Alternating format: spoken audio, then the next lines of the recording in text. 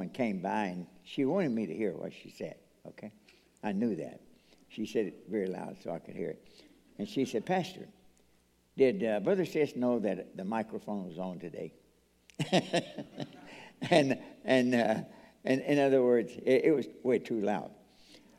I was in Alabama one time and preached on Sunday morning and had some other things on Sunday afternoon, and I was driving back to Chattanooga to be there for Monday morning, and I stopped at a church. I had no idea what kind of church. I knew it was a Baptist church, or at least it said it was on the sign. And so I went in, and I thought, I'm just going to be here, listen to the preaching and so forth. So I sat on the back seat, and they began to sing, and I can't sing very well, but I sang pretty loud. And two little girls were sitting right in front of me, and both of them did like this. And I kind of got the hint, okay, that I was singing too loud for them, okay. I began pastoring in 1956 at the age of 22, ripe old age of 22. And back in those days, there wasn't many young preachers. And all the churches around there, they wanted me to come preach. And just because I was so young, you know. And now I'm 87, and churches all over America, they want me to come preach just because I'm so old, okay? And I don't think anybody's ever wanted me to come preach just because of my preaching, okay? But whatever it is, it's a great joy to be here. And thank God for your faithfulness to the cause of Christ. And by the way, thank you for your mission emphasis. And I heard about the Good Mission Conference that you had. And thank God for that. Open your Bibles tonight, if you would, to John chapter 13. One of my, I say this about too many things, but it is one of my favorite passages of Scriptures. John chapter 13. I tell you what, let's do. Let's stand again tonight for the reading of God's Word, to honor His Word as I try to read it. And let's pray that God will speak to our hearts tonight. Every service is important.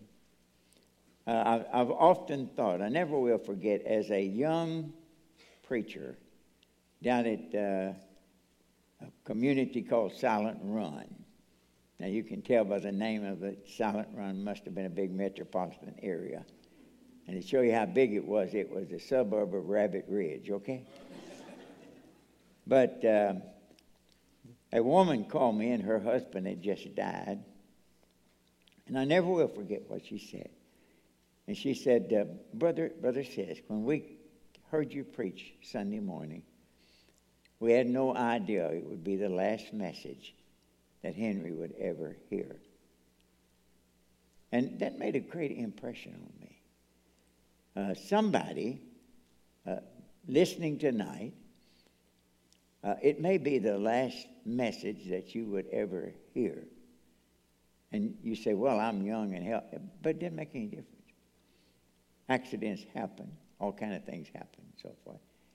And and the good thing about meeting like this is, Jesus said, whether two or three are gathered together in my name, there will I be in their midst. So every meeting is important because it could be the last meeting somebody would ever be in. Last chance to get saved, last chance to get right with God, whatever. And then again, Jesus is here with us, so it's an important meeting. John chapter 13, close to the end of the life of the Lord Jesus Christ. The Bible says, now therefore, before the feast of the Passover, when Jesus knew that his hour was come, that he should depart out of the world unto the Father, having loved his own which were in the world, he loved them unto the end. We talked about the love of God tonight. The supper being ended, the devil having now put into the heart of Judas Iscariot, Simon's son, to betray him, Jesus, knowing that the Father had given all things into his hand, and that he was come from God and went to God.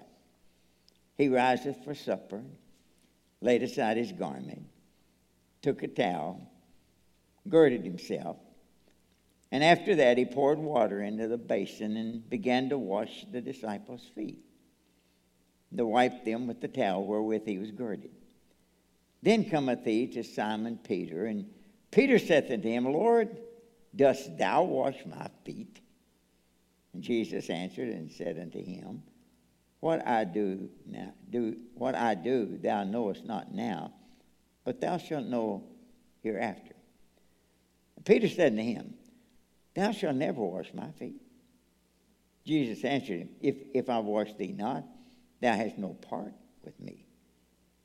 Simon Peter said to him, Lord, not my feet only, but also my hands and my head. In other words, give me the whole bath, okay? And Jesus said unto him, He that is washed needeth not save to wash his feet, but is clean every whit. And ye are clean, but not all. For he knew who would betray him. Therefore he said, you are not all clean. So after he had washed their feet and had taken his garment and was set down again, he said unto them, Know ye what I have done to you? You call me Master and Lord, and you say, Well, for I am. If I then, your Lord and Master, have washed your feet, you ought also to wash one another's feet. For I've given you an example that you should do as I have done unto you. Verily, verily, I say unto you, the servant is not greater than his Lord, neither he that is sent greater than he that sent him. If you know these things, happy are you if you do them. That's a great statement. If you know these things, happy are you if you do them. Dear Lord, speak to our hearts tonight through this wonderful passage. There's so many great truths here.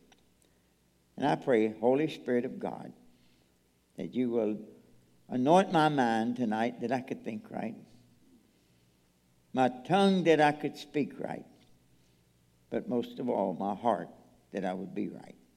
Speak to your people through your word. And Lord, whatever you do, we'll give you all the glory and all the praise, because we don't deserve a bit of it. We don't want it. It all belongs to you. And Lord, we'll give you the joy and the praise for whatever you do in Jesus' name. Amen. You may be seated. Question, okay? If you could do anything that you wanted to do, or be anything that you wanted to be, what would you do?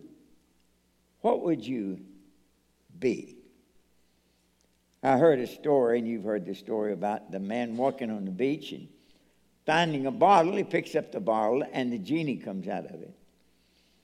The genie says to the man, Sir, you can have any wish that you want. And he thought for a few minutes, and he said, both my wife and I, and they lived in L.A., both my wife and I have always wanted to go to Hawaii, but we're fearful of flying. So we would like to have a bridge from Los Angeles to Honolulu. And the genie said, now, come on, be reasonable. I mean, a bridge from Los Angeles to Hawaii. Something else. He said, okay, I have a wife. I have a mother. I have a mother-in-law. I have sisters.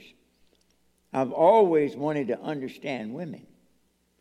And the genie said, do you want a 2-lane bridge or a 4-lane bridge?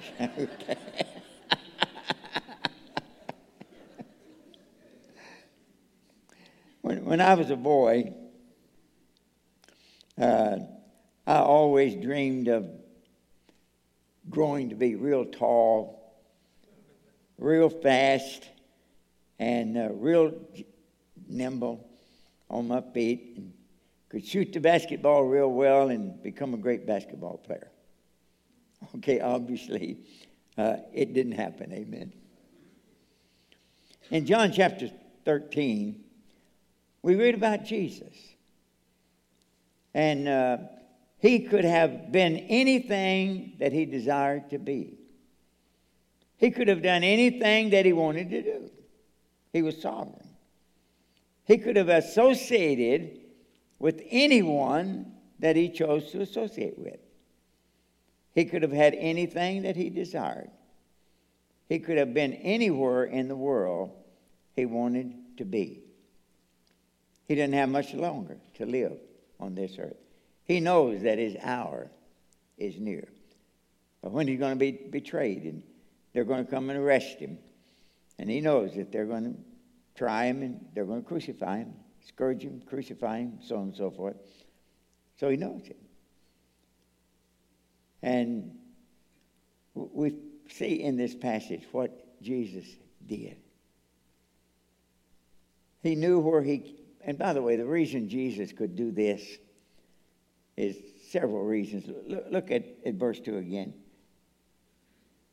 And supper being ended, the devil having put into the heart of Judas Iscariot, Simon's son, to betray him. Jesus, look at this, knowing that the Father had given all things into his hand, and that he was come from God and went to God. We've gone through a generation where a lot of people, they're trying to find themselves, okay? I often tell them, look in the mirror, there you are, okay? But Jesus knew where he came from, and he knew where he was, and he knew where he was going. And because of that, then he could do anything that he wanted to do. And of all the things, he washed the feet of the disciples. You know, the wonderful thing is, we know where we came from. You say, well, my science teacher said, well, don't worry about what your science teacher said, amen. Listen to what God said. Before I formed thee in the belly, I knew thee. Before thou camest forth out of the womb, I sanctified thee, and I ordained thee a prophet unto the nation. Notice what God said to Jeremiah. I believe through the word of God tonight that God is saying to every one of us, I formed you. And by the way, that tells us where life begins, at conception. And that's the reason abortion should be illegal in any stage of life. Okay. And so we know where we came from. We are created by God. By the way, you're not an accident. I don't know the circumstances of your being born and so forth.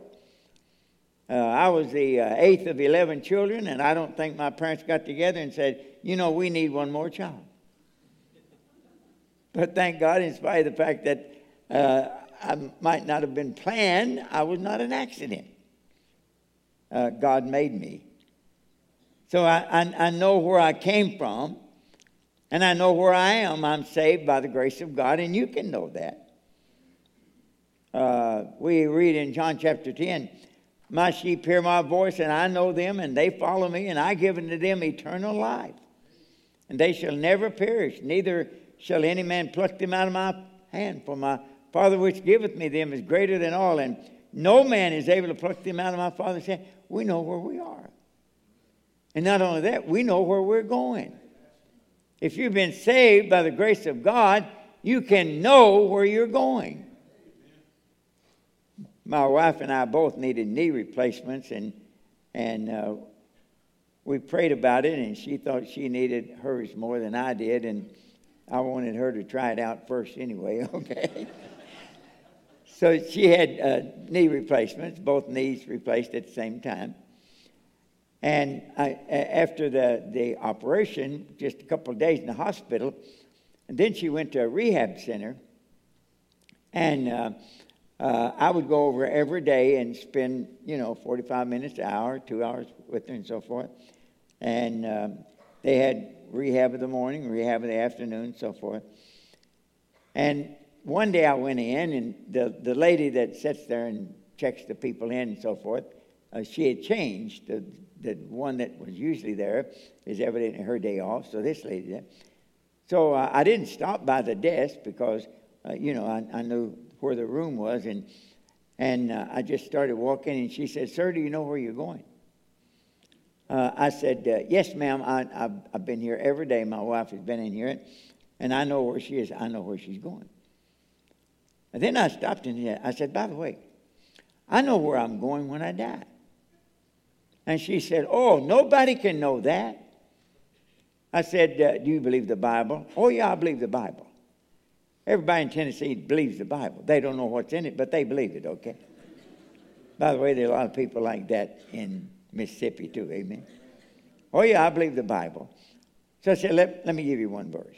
And I had my New Testament, and I turned to it, 1 John 5:13. "These things have I written unto you that believe on the name of the Son of God, that you may know that you have eternal life."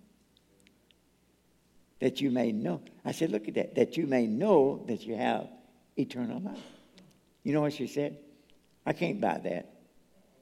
I said, "It's not for sale, amen." Salvation is not something you buy. It's a free gift. I don't think she got it, okay. But we know where we came from. We know where we are. We're saved by the grace of God. We're in the hands of God. We're in good hands, amen. And we know where we're going.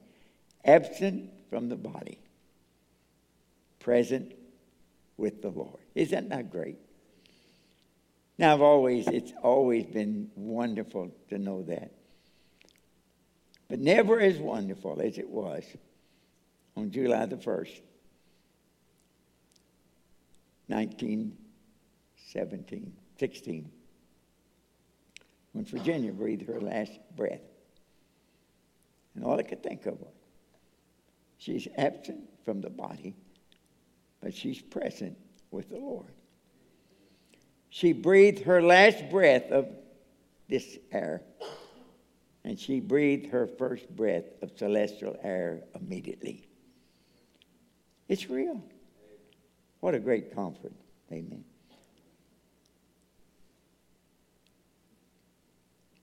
We know where we came from. We know where we are. Jesus knew that. So as a result of that, notice what happened. Consider the setting. Jesus and his disciples had observed the Passover. He had instituted the Lord's Supper. They were reclined around a table, not setting up like Leonardo da Vinci has them, okay? They were reclining around the table. And every one of them knew that there was something that needed to be done. It was very obvious that they all had dirty feet. Now, the Jewish people wore sandals. And after they would take their bath, they would walk a muddy road or a dusty road, whichever the case may be. And so their feet would get dirty. And when they entered a house, and by the way, in this place, there was a basin of water. There was a towel. There was a bottle or a bottle of water. And there was a basin to put the water in. But there were no foot washers. In most houses, if they had a slave, then the lowest of the slaves, it would be his job to wash the feet of the people that came in. And guess what? If they did not have servants, guess whose job it was? It was the wife's job. But there's no wife there.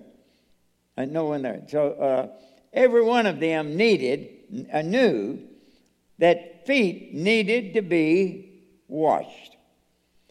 There are two senses that let us know when feet need to be washed. One is sight, and the other one is smell. Amen. The house had no servants. And so Jesus gets up. Okay. And he takes off his rabbinical robe. And he girds himself with the towel. And he goes over and he gets the basin. And he gets the bottle of water. And he fills the basin with the water. And he begins to wash the disciples' feet. Now think about it. Anyone could have been the foot washer that day. Any one of the 11 or the 12. Judas was still there, okay? So any one of the 12 could have done it. It took no training. It took no extra talent. There was no educational requirement. But no one volunteered to be a foot washer. No one. Now, forgive them, okay? Because they had something very important going on at that time. And if you read Luke chapter 22, verse 24, here's what they had going on, okay? Now, this is the same story, the foot washing story in Luke. And notice what it says. And there was also a strife among them, which of them should be accounted the greatest. I mean, they had a big controversy. Well, which one of us is going to be the greatest? And I can just imagine Peter said, well, you know, preaching is very important. And I'm the preacher. So I'll probably be the most important. And maybe John said, well, you know, love is really important. I mean, you know. And I'm the disciple of love, so I'll probably be the greatest. Money is important, Judas Iscariot said, and I'll probably be the greatest. And probably one of them said, well, I hate to say this, but humility is so important. And I am the most humble, okay? And while they were arguing,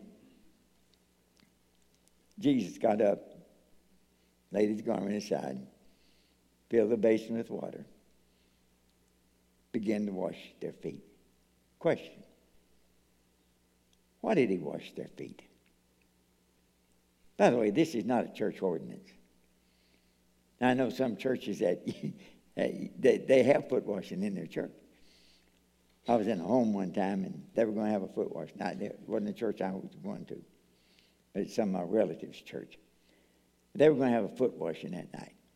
And, man, I'll tell you what, the last thing that needed to be done for any of them was wash their feet. They might not have washed it any other time. Before they went to church that night, man, they washed their feet. They put perfume on it and everything else. I mean, you know, so it didn't really need it. But these needed it, okay? Why did Jesus wash their feet? Here's the simple one, number one. There was a task that needed to be done.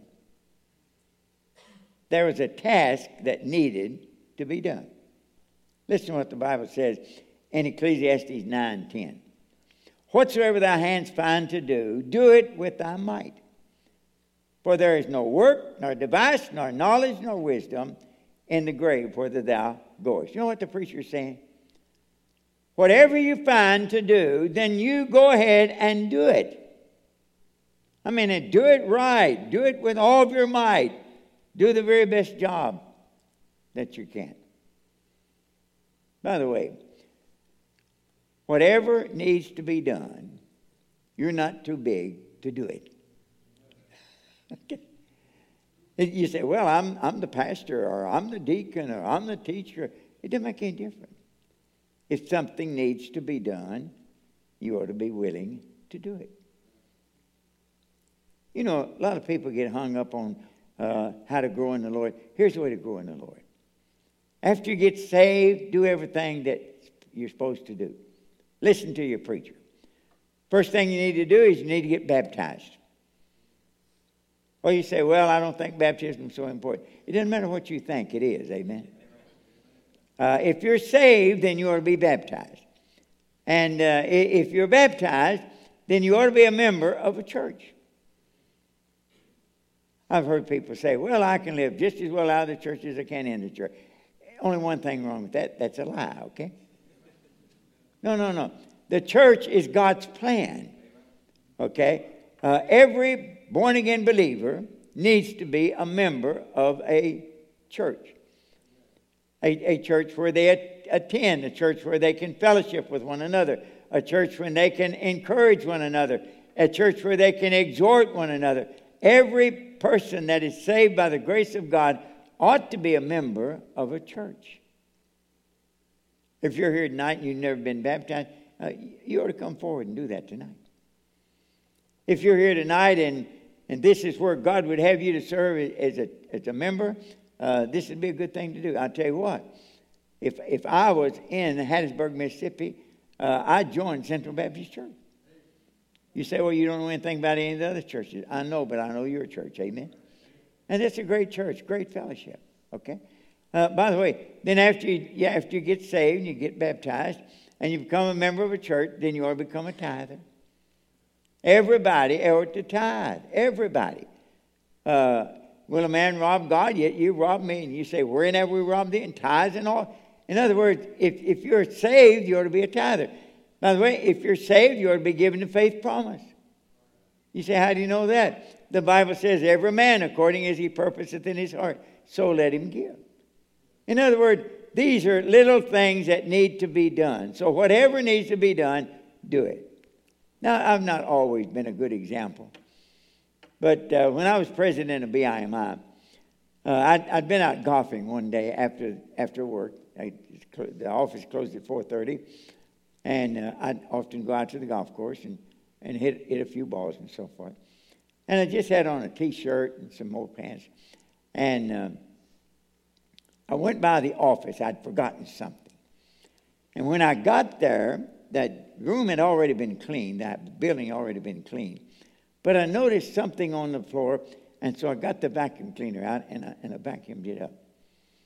And I didn't know it, but the ladies' meeting, the missionary ladies' meeting from Highland Park Baptist Church was having their meeting there that night. And the leader of that came in and she saw me and she began to boss me around. Hey, we need some tables. Would you bring us a couple more tables? We need some chairs and do this and do that. And so I just, whatever she told me to do, I did it.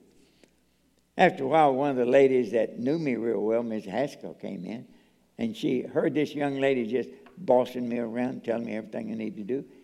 And she said, do you know who he is? And she said, yeah, he's a janitor. And she said, no, he's the president of our mission. But it doesn't make any difference. If something needs to be done, you ought to do it. If the toilet needs to be clean, you ought to clean it, amen? If missionary ladies need some chairs, you ought to be with. In other words, whatever you need to do, you ought to be doing it. It was a simple task. A very simple task. Zechariah 4:10 says this, for who hath despised the day of small things? You say, well, I'll take care of the big thing. No. Who hath despised the day of small things? It was a humiliating task. I mean, you had to humble yourself to be a foot washer. Luke 14:11 says, for whosoever exalteth himself shall be abased, but he that humbleth himself shall be exalted. It was a neglected task. It was an undesirable task, but it needed to be done. So number one, the reason he washed their feet was feet needed to be washed. Number two, he wanted to give them an example. Look at verse 15. For I have given you an example that you should do as I have done to you. Notice what Jesus didn't say. Don't do as I do. Do as I say. No. He said, you've seen me do this. Now you do as I have done. I have heard men say to their sons while they were smoking a cigarette, son, don't ever start smoking. And guess what? Your son's not going to listen to what you say nearly as much as he's going to watch what you do. So he wanted to give them an example. They watched him. They began to imitate him. They watched their master perform this task as a servant. By the way, God does not need any more celebrities.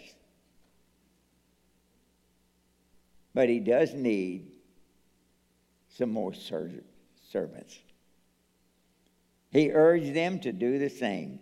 Not do as I said, but do as I have done. Number 3, he wanted them to know that he loved them. Performing a humble task of this nature by somebody like their master, Jesus Christ, showed them that he loved them. When he appeared to them after his resurrection, he did not show them his head. He did not show them his muscles, but he showed them the nails in his hand, his riveted hand. Again, he wanted them to know that they were forgiven. By the way, he even washed Judas's feet. Up to the time that he committed suicide, Judas could have been saved. Foot washing is needed everywhere. Imagine what kind of an attitude would be for the atmosphere of your home if everybody in the home was a good foot washer. Whatever needs to be done, you just do it. Japanese men, usually they don't do anything in the house, and they boss their wives around.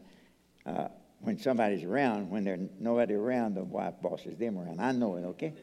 They won't admit that, but it's true anyway. But I never will forget having an evangelist in our church one time. Evangelist, a real good Japanese preacher. And he got up from the table after we'd eaten breakfast, and he went in the kitchen, and he rolled up his sleeves and began to wash them. And I said to them, that's not Japanese. Are wa Nihon-teki janai. That's not the way Japanese do it. And he looked at me and he said, teacher, that's the way Christians do it. He taught me a lesson, amen. Foot washing. That would work in the workplace, wouldn't it? That would work in church, wouldn't it? Rather than wondering who's going to be the greatest. And by the way, there's only one great. And that's him, amen. The rest of us are just servants, okay? Rather than worrying about who's going to be the greatest, let's just find whatever he wants us to do. Let me read you one passage of Scripture. I love it. Paul said, let this mind be in you, which also was in Christ Jesus. Think about it. Let this mind be in you, which also was in Christ. You have this kind of attitude. The kind of attitude that Jesus Christ had. What do you have? Who being in the form of God, thought it not robbery to be equal with God, but made of himself of no reputation, and took upon him the form of a servant, and was made in the likeness of men. And being found in the fashion as a man, he humbled himself and became obedient unto death, even the death of the cross. Isn't that a great passage? He was equal with God. But he took upon himself the form of a man and became obedient to death, even the death of the cross. You say, Brother Siesk, in the workplace, in my home, in the church,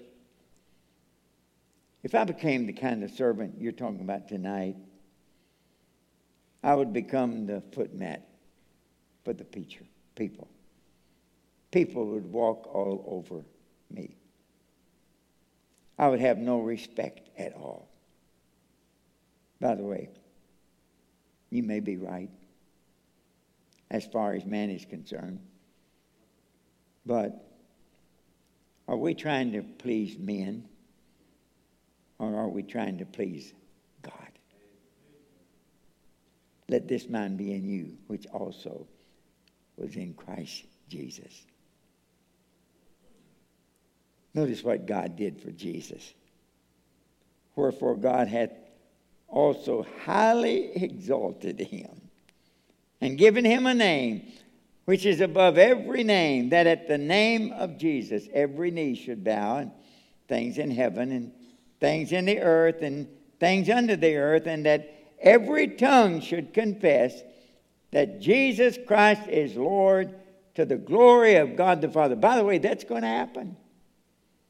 Everybody one day is going to bow before him and recognize who he is.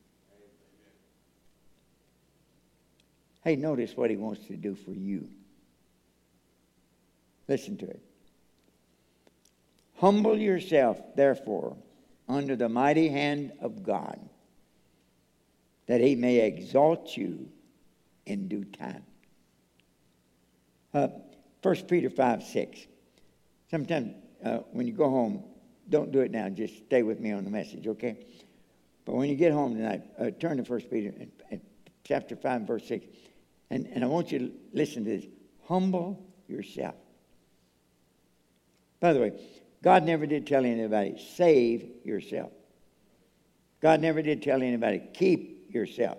No, we can't do that. God has to do that for us. But God will not humble you. You have to humble yourself.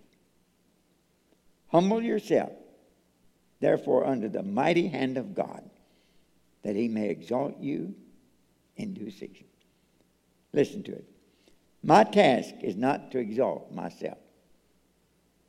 Now, there are a lot of people that do it. But my task is not to exalt myself. Your task is not to exalt yourself. Our task is to humble ourselves. And by the way, in due time, he will exalt those who humble themselves. Probably before you get home tonight, you'll have an opportunity to be a foot washer. I guarantee you, when you go to work tomorrow, you go to school, you go, whatever you do, there'll be many opportunities for you to be a foot washer. There'll be something that needs to be done. And basically anybody could do it. But most of the time, nobody wants to do it. And there'd be an opportunity for you to humble yourself and do whatever your hand finds to do. Wouldn't that make a sweet home? Wouldn't it make a good office place? Wouldn't it make a good church? If we would all just be willing to wash one another's feet. By the way, Jesus didn't say, now you've seen me wash your feet. Now you wash my feet. No. They'd have all said, oh yeah, we won't do that. No. You've seen me, what I've done. Now you wash one another's feet. And by the way, he didn't say, if you know these things, happy are you if you teach them. Okay. Happy are you if you write about them. No. He said, if you know these things, happy are you if you do them. I'm sure tonight there's some people sitting here that there's some tasks that you know God wants you to do. Then why don't you go ahead and do it and be happy? Let's bow our heads for prayer, Pastor.